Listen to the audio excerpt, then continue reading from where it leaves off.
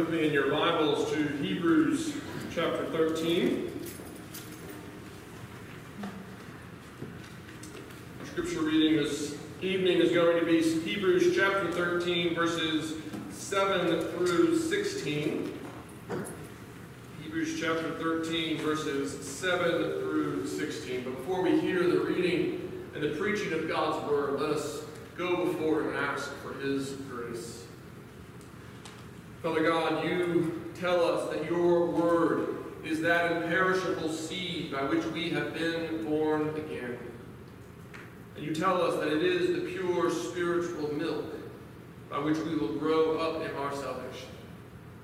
And so we come before you this evening, humbly asking that you would remember your promise, that your word not return to you empty, but by your Spirit, Father, cause your word to bring forth an abundant harvest of the fruits of righteousness to the praise of your glory. This we pray in Jesus' name. Amen. Hebrews chapter 13, beginning at verse 7. This is the very word of God. Remember your leaders, those who spoke to you the word of God. Consider the outcome of their way of life and imitate their faith. Jesus Christ is the same yesterday and today and forever. Do not be led away by diverse and strange teachings, for it is good for the heart to be strengthened by grace, not by foods, which have not benefited those devoted to them. We have an altar from which those who serve the tent have no right to eat. For the bodies of those animals whose blood is brought into the holy places by the high priest as a sacrifice for sin are burned outside the camp. So Jesus also suffered outside the gate in order to sanctify the people through his own blood.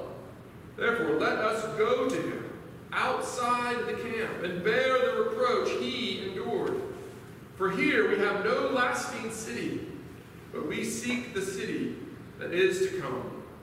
Through him, then, let us continually offer up a sacrifice of praise to God that is the fruit of lips that acknowledge his name. Do not neglect to do good and to share what you have, for such sacrifices are pleasing to God. The word of the Lord.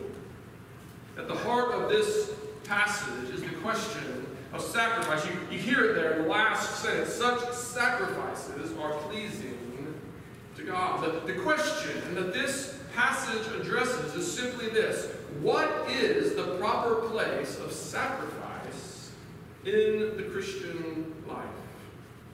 Throughout church history, people have gone wrong answering this question in at least two directions. First, some who believe that their sacrifices are necessary in order to reconcile themselves to God.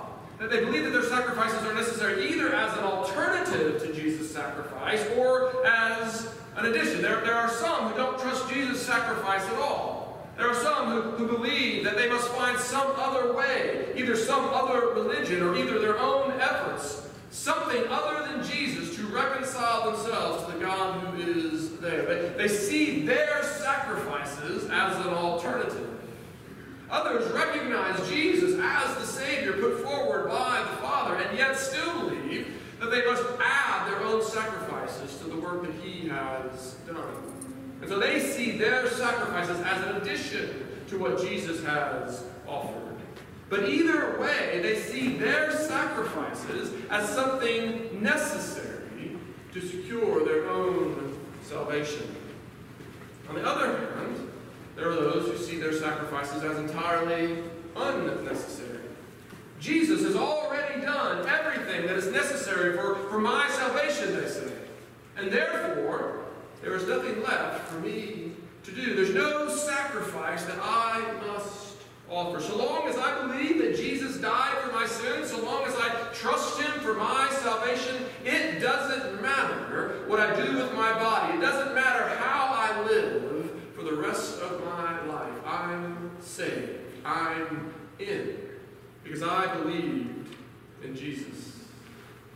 Both of these views are common, even in the church, but neither is correct. Because both distort the clear teaching of Scripture, and therefore both misrepresent the proper place of sacrifice in the Christian life. And it is against both errors that the author is warning the Hebrews in this passage, even as he sets before them a third way. And we've seen in our study of this letter up to this point that the Hebrews to whom this letter is written, those who first received this letter, that they were drifting towards the first camp. They were looking for an alternative to Jesus' sacrifice. Believing in Jesus had brought them much trouble. And they were considering renouncing Jesus and returning to their former life under Judaism, to returning to its sacrifices. Because when they lived under Judaism, their life was peaceful enough. And they were wondering if they ought to return to those sacrifices and the peace that those sacrifices seem to bring. They were looking for an alternative to Jesus' sacrifice. Now, I doubt there are any of us here tonight, or any of us at home watching this service, who are seriously considering returning to the Old Testament sacrifices. But you know that all of us have been tempted to look for alternatives to Jesus' sacrifice. All of us have looked for alternative ways to secure our relationship with God, whether something that we add to Him or something else entirely that we look to for our salvation and for our security. We look to Jesus because we looked at some alternative because following Jesus has become too hard, or it hasn't seemed to work. We have suffered for our faith, or we have suffered in our faith. Not directly because we believe, but while we were believing. This pandemic is a perfect example of that. This pandemic hasn't come because we believed in Jesus, but it came upon those who believe in Jesus. It has made our lives harder. It has cost some of us our jobs. It has cost some of us our savings. It has cost some of us people we love. We have suffered despite our faith in Jesus. And when the sufferings accumulate, when the sufferings build up, when the sufferings become too intense, all of us begin to question whether Jesus is really the Savior we believed Him to be. And I think that all of us have wrestled with that question at some point. I suspect that some of us are even wrestling with it today. And because we all wrestle with this question, we all need to hear what the author has to say to the Hebrews in this passage. We all need to hear what he has to say about Jesus being the only true, acceptable sacrifice for sins. But we also need to hear what he has to say about not overcorrecting. The author doesn't want the Hebrews to make the mistake of seeking an alternative or an additional sacrifice to Jesus. He wants them to look to Jesus alone. But he doesn't want them to overcorrect into the second camp either. And so in this passage, the author calls the Hebrews to renounce the Old Testament sacrificial system and to look alone to the once for all perfect sacrifice of Jesus Christ for their salvation, while at the exact same time charging them to offer their lives to God as pleasing and acceptable sacrifices. So let's see how he works these two together. We will begin with the first, the call to renounce the sacrifices of Judaism. Notice what the author says. He charges them to remember their leaders. Now he's going to mention their leaders again as this chapter progresses. He's going to mention them in verse 17, and he's going to mention them again in verse 24. And it's clear in those later references that the leaders he's talking about are their present leaders. They are to obey their present leaders, he's going to say. We'll look at that verse next week.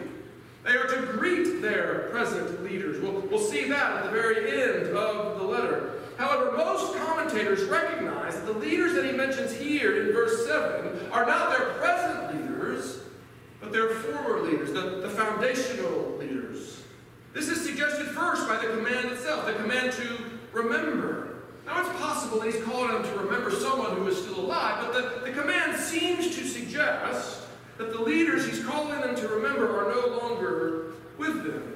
And then this is further suggested by the way the leaders are described. Notice they are not the ones who speak the word of God to them, but those who spoke the word of God. He's referring to the leaders who first brought the gospel to this particular community. He's referring to the leaders who established this church. And finally, this idea that he's speaking of the former leaders is suggested by the very call itself. Notice what he's seeking for them to remember. He wants them to consider the outcome of their way of life. The word outcome seems to refer to the end. It seems to refer to the final product. And so, if the Hebrews know the outcome of their way of life, it would suggest that their lives are over. It would suggest that he is talking about not the present leaders who still lead them, but the former leaders who established the church. But what does it mean to look back on these former leaders and to consider the outcome of their way of life? What exactly is it that he is wanting them to remember? Again, many commentators assume that because he's pointing them to the outcome of their way of life, that the outcome of their life must have been martyrdom. That these leaders must have been killed for their faith. That death was the outcome that he wants them to remember. And they assume that the author, therefore, is charging the Hebrews to remember that their former leaders were able to face death with hope because they knew Christ and they knew the inheritance that was theirs in him. And that is certainly possible.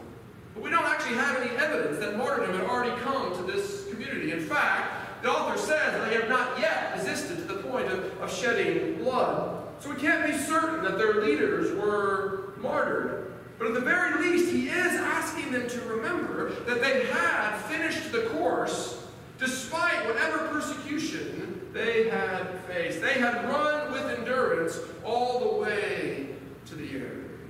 Whether they suffered martyrdom or whether they suffered some lesser persecution, they considered their suffering not worth comparing with the weight of glory that was being prepared for them.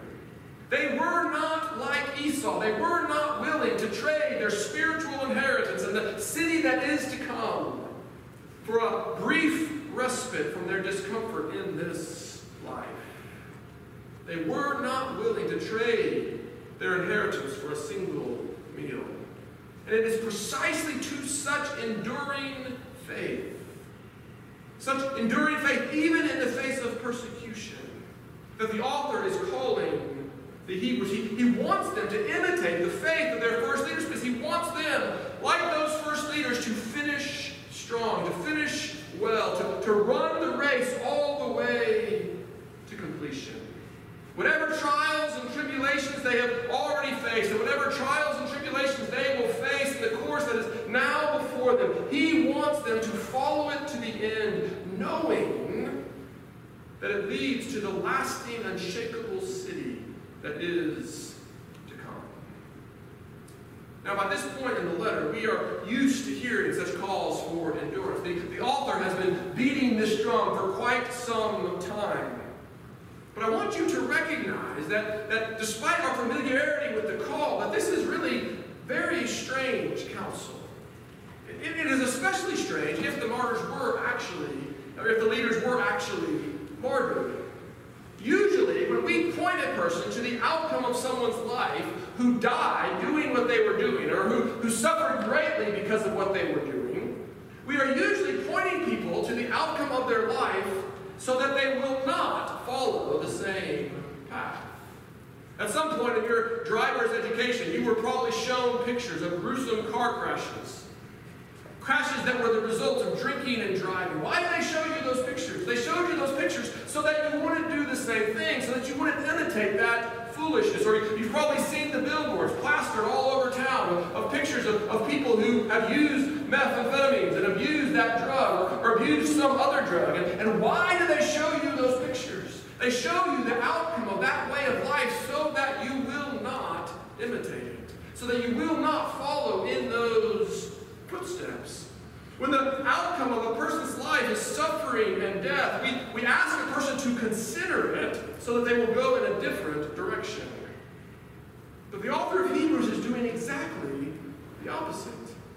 He is asking the Hebrews to remember their former leaders and to remember the outcome of their way of life, an outcome that almost certainly included suffering and persecution, and maybe even included death. And he is asking them to consider the outcome of their life so that they will follow the same course.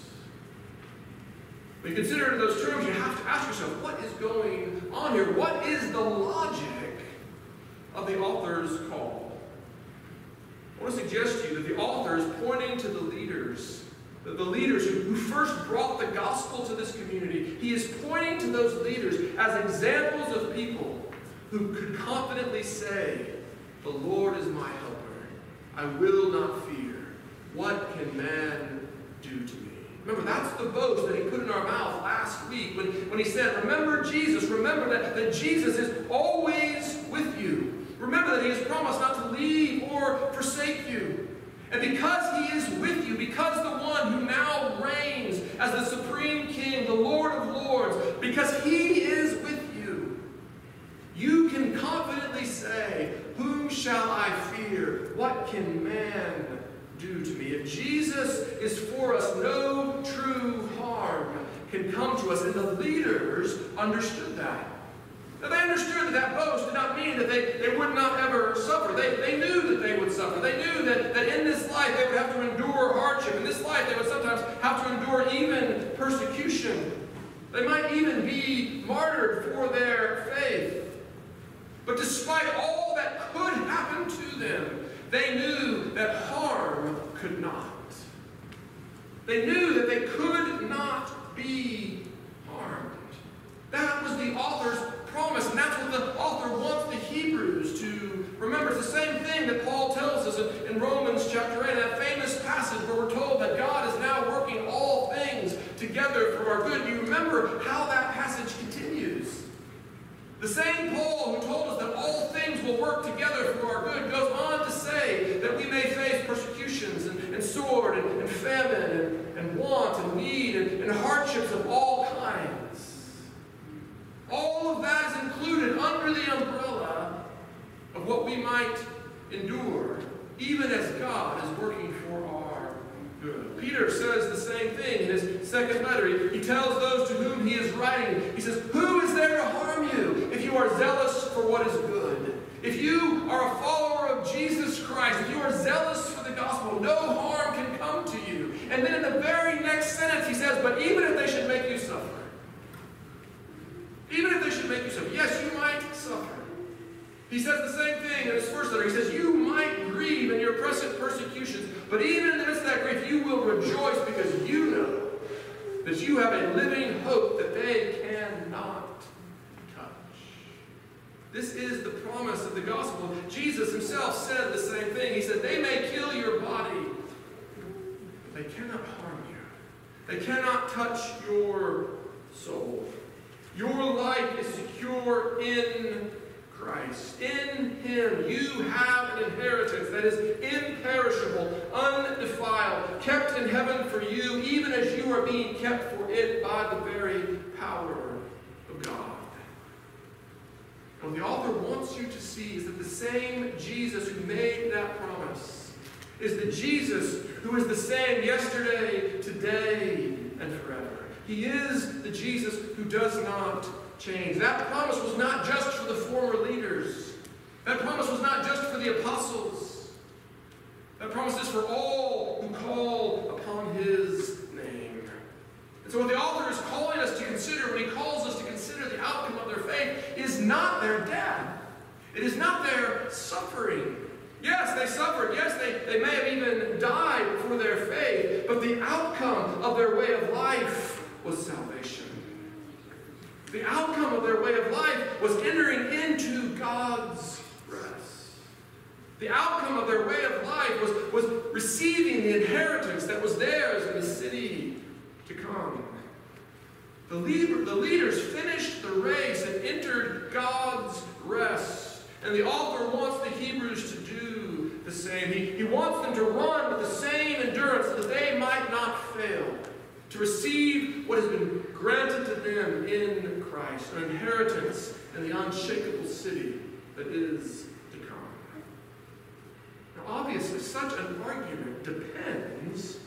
on the certainty of faith in Jesus, leading to resting with Jesus in the city to come. And so it is that certainty that the author turns us to in verses 9 through 14. Notice again what he says. He calls upon the Hebrews not to be led away by diverse and strange teachings. The warning reminds me of Paul's letter to the Galatians. Paul writes to the Galatians, I am astonished that you are so quickly deserting him who called you in the grace of Christ and are turning to a different gospel. Not that there is another one, but there are some who are troubling you and want to distort the gospel of Christ. False teachers had come to Galatia, and they were teaching a different gospel, a strange and diverse gospel. And they were calling on the Galatians to return to the Old Testament, a ceremonial system of days and of rituals and of sacrifices. And they were telling them that these things must be kept if they were to be saved. And Paul pushes against their false gospel as strongly as he can, as strongly as he does in any of his letters. He warns them that if the Galatians accept this false teaching, if they submit themselves to the Old Testament laws and to the Old Testament sacrificial system, then they will be severed from Christ.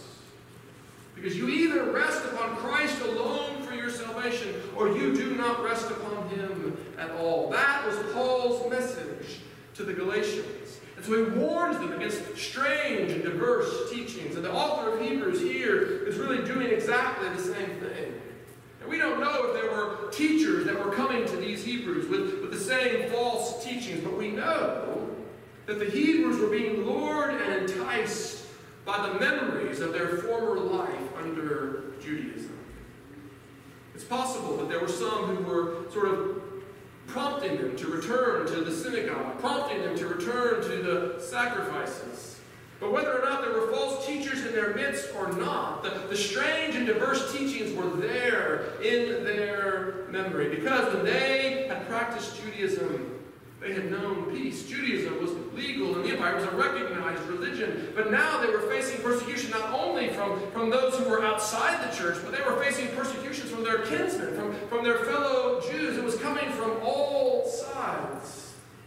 And they were beginning to wonder whether or not Jesus was the Savior that they had thought him to be. They were beginning to wonder whether or not it might be better to return to their former life and to their former beliefs. The food that he mentions there at the end of verse 9, that's the food of the Jewish sacrifices.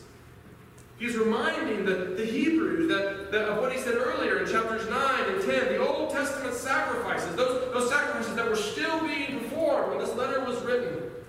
He said those sacrifices were ineffectual. And they always were ineffectual. Because they were merely a shadow of what was required. They pointed to what was necessary. They pointed to what needed to happen, but they were not the thing itself. That's why they had to be repeated every year, the author says. The very fact that they were repeated shows that they didn't actually accomplish anything. They did not actually accomplish the cleansing of the conscience of the worshiper. But rather they showed what needed to happen. They showed that a sacrifice needed to be made, but that sacrifice, the substance of what was necessary, is found only in Christ. Only Jesus' sacrifice truly cleanses the conscience of the worshiper, because only Jesus' sacrifice is truly sufficient to atone for sins.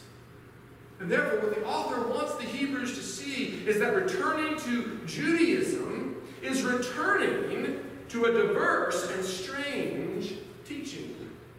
Now that saying may seem odd to us, that he would refer to the Old Testament and to the laws that were given by God himself through the hand of Moses, that the author would refer to that as diverse and strange teaching.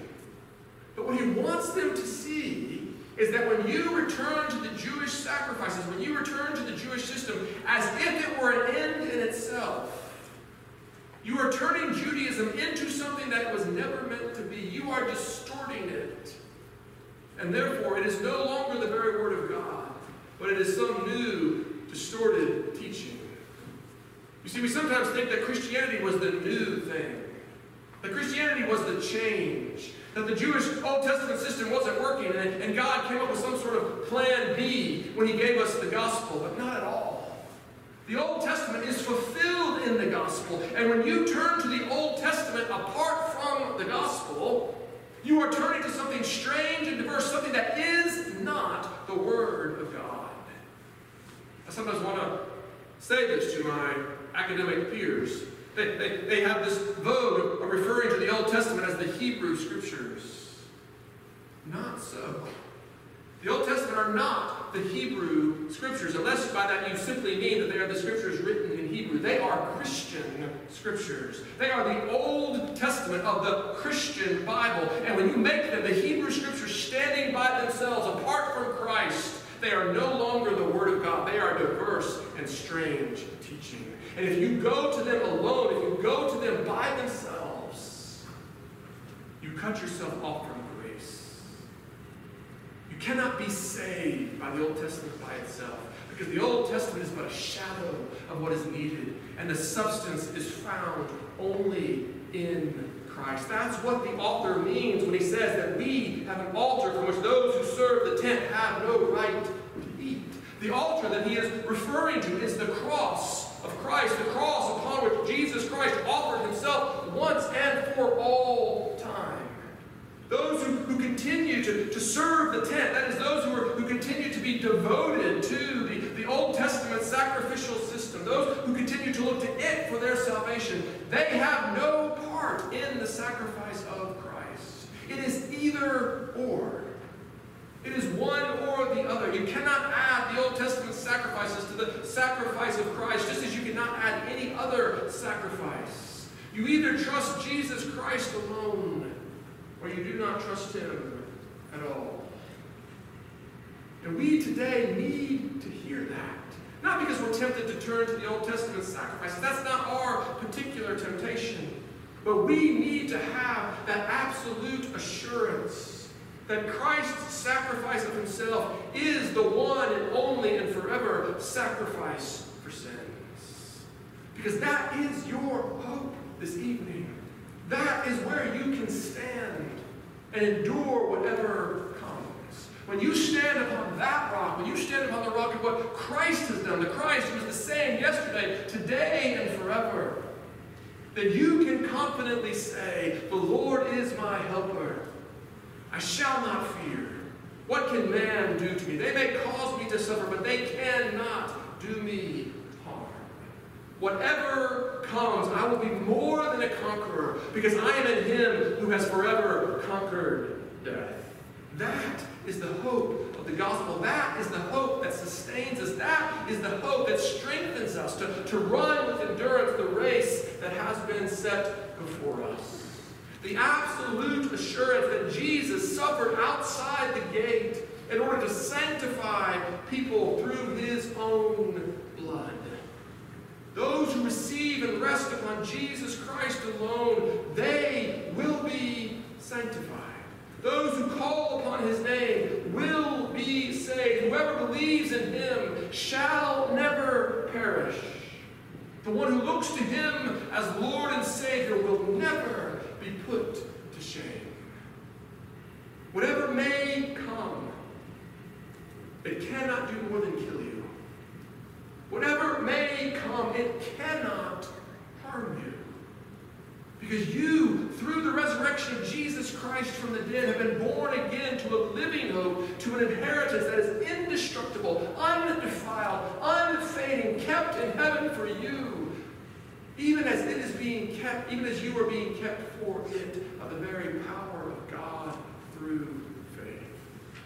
That is what the author wants the Hebrews to see. There is a once for all perfect sacrifice. And it is the fulfillment of what was offered in the temple. So the temple sacrifices are no longer needed. But does that mean that there is no longer any sacrifice that we as believers must offer to God? I haven't left myself much time, but let me give you the short version. No. Of course there is a sacrifice.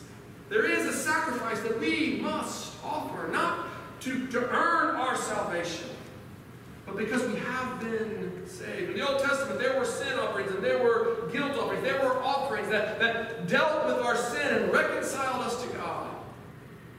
But there were also other offerings that celebrated and expressed the renewed relationship that we now have. Burnt offerings and peace offerings and fellowship offerings and thank offerings and grain offerings. And I want to suggest to you that those are the offerings that are now fulfilled in the Christian life. Notice what he says here.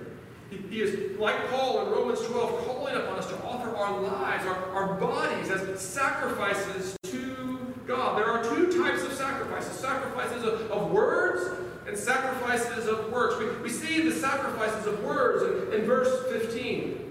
Notice what he says. He says that we are to offer to God the praises that are due his name, the praises that are pleasing to him. And it's important for us to hear that. It's important for us to see that, especially today. We know that the Scriptures often speak against empty words or worshiping God with our lips while our hearts remain far from him, worshiping God with our lips while our works seem to deny him. Empty words are an abomination in God's sight. They are not pleasing, but don't err in the other direction. Words are still important. It is important that we gather together as God's people to sing the praises of him who has called us out of darkness into light. It is important that we confess Christ as our Lord. You don't all have to be gifted apologists. You don't all have to be gifted evangelists. But we all must confess Christ as the reason for our hope with our mouths. We must confess Christ before men. We must offer to God the praise that he is due with our lips. But such sacrifices of the lips are not sufficient. Our words are not enough. They are necessary, but we must add to them our works. We must not grow tired of doing good, he says. We must share with those around us. We must see ourselves as blessed in order to be a blessing. We must work for the good of those whom God has woven into the fabric of our lives. These two are sacrifices pleasing to God. And so we must rest entirely upon Jesus' sacrifice for us, so that we can offer our lives as a sacrifice to him, not a sacrifice to earn his blessing, not a sacrifice to reconcile ourselves to God, but a sacrifice to express the thanks and the praise that we have because we have been saved. That's what this passage is all about. The author wants the Hebrews to remember their leaders so that they might walk in the same footsteps of faith, not just into death, but into the rest that lies beyond this life, into that inheritance which is theirs in the unshakable city to come. He wants them to turn away from all false and strange and diverse teachings and cling to the crucified, risen, and now reigning Savior. Because he knows it is only in him that they will find the strength to actually offer their lives as living sacrifices, holy and acceptable to God. And so, like Paul in Romans 12, his charge to you this morning, or this evening, is simply this. In view of God's mercies, in view of all that he has done for you in Christ, offer to him your life. Offer him your words and your works as a sacrifice of praise, as a sacrifice of thanksgiving, as a whole burnt offering, worthy of his name. Because you know that all who rest on Christ will surely receive the inheritance that has been secured for them, bought not with silver and gold, but with the precious blood of our Lord and Savior Jesus Christ. And because that salvation is ours for certain, because it has been secured by the very power of God, that is why we call this good news. Do you believe that? Amen. Let's believe it together. Pray with me. Father God, we do rejoice in your goodness to us. We thank you for the perfect sacrifice of your Son, Jesus Christ, by which our sins have been dealt with, by which our guilt has been removed, by which we have been reconciled to you. Father God, teach us to rest in this salvation. Teach us to rest in this perfect sacrifice. Not so that we can go off and do our own thing, but so that in view of your mercies, we may offer our lives to you, our words and our works, as a living sacrifice, holy and acceptable in your sight. Father God, teach us to run with endurance the race that has been set before us. We pray this in Jesus' name. Amen.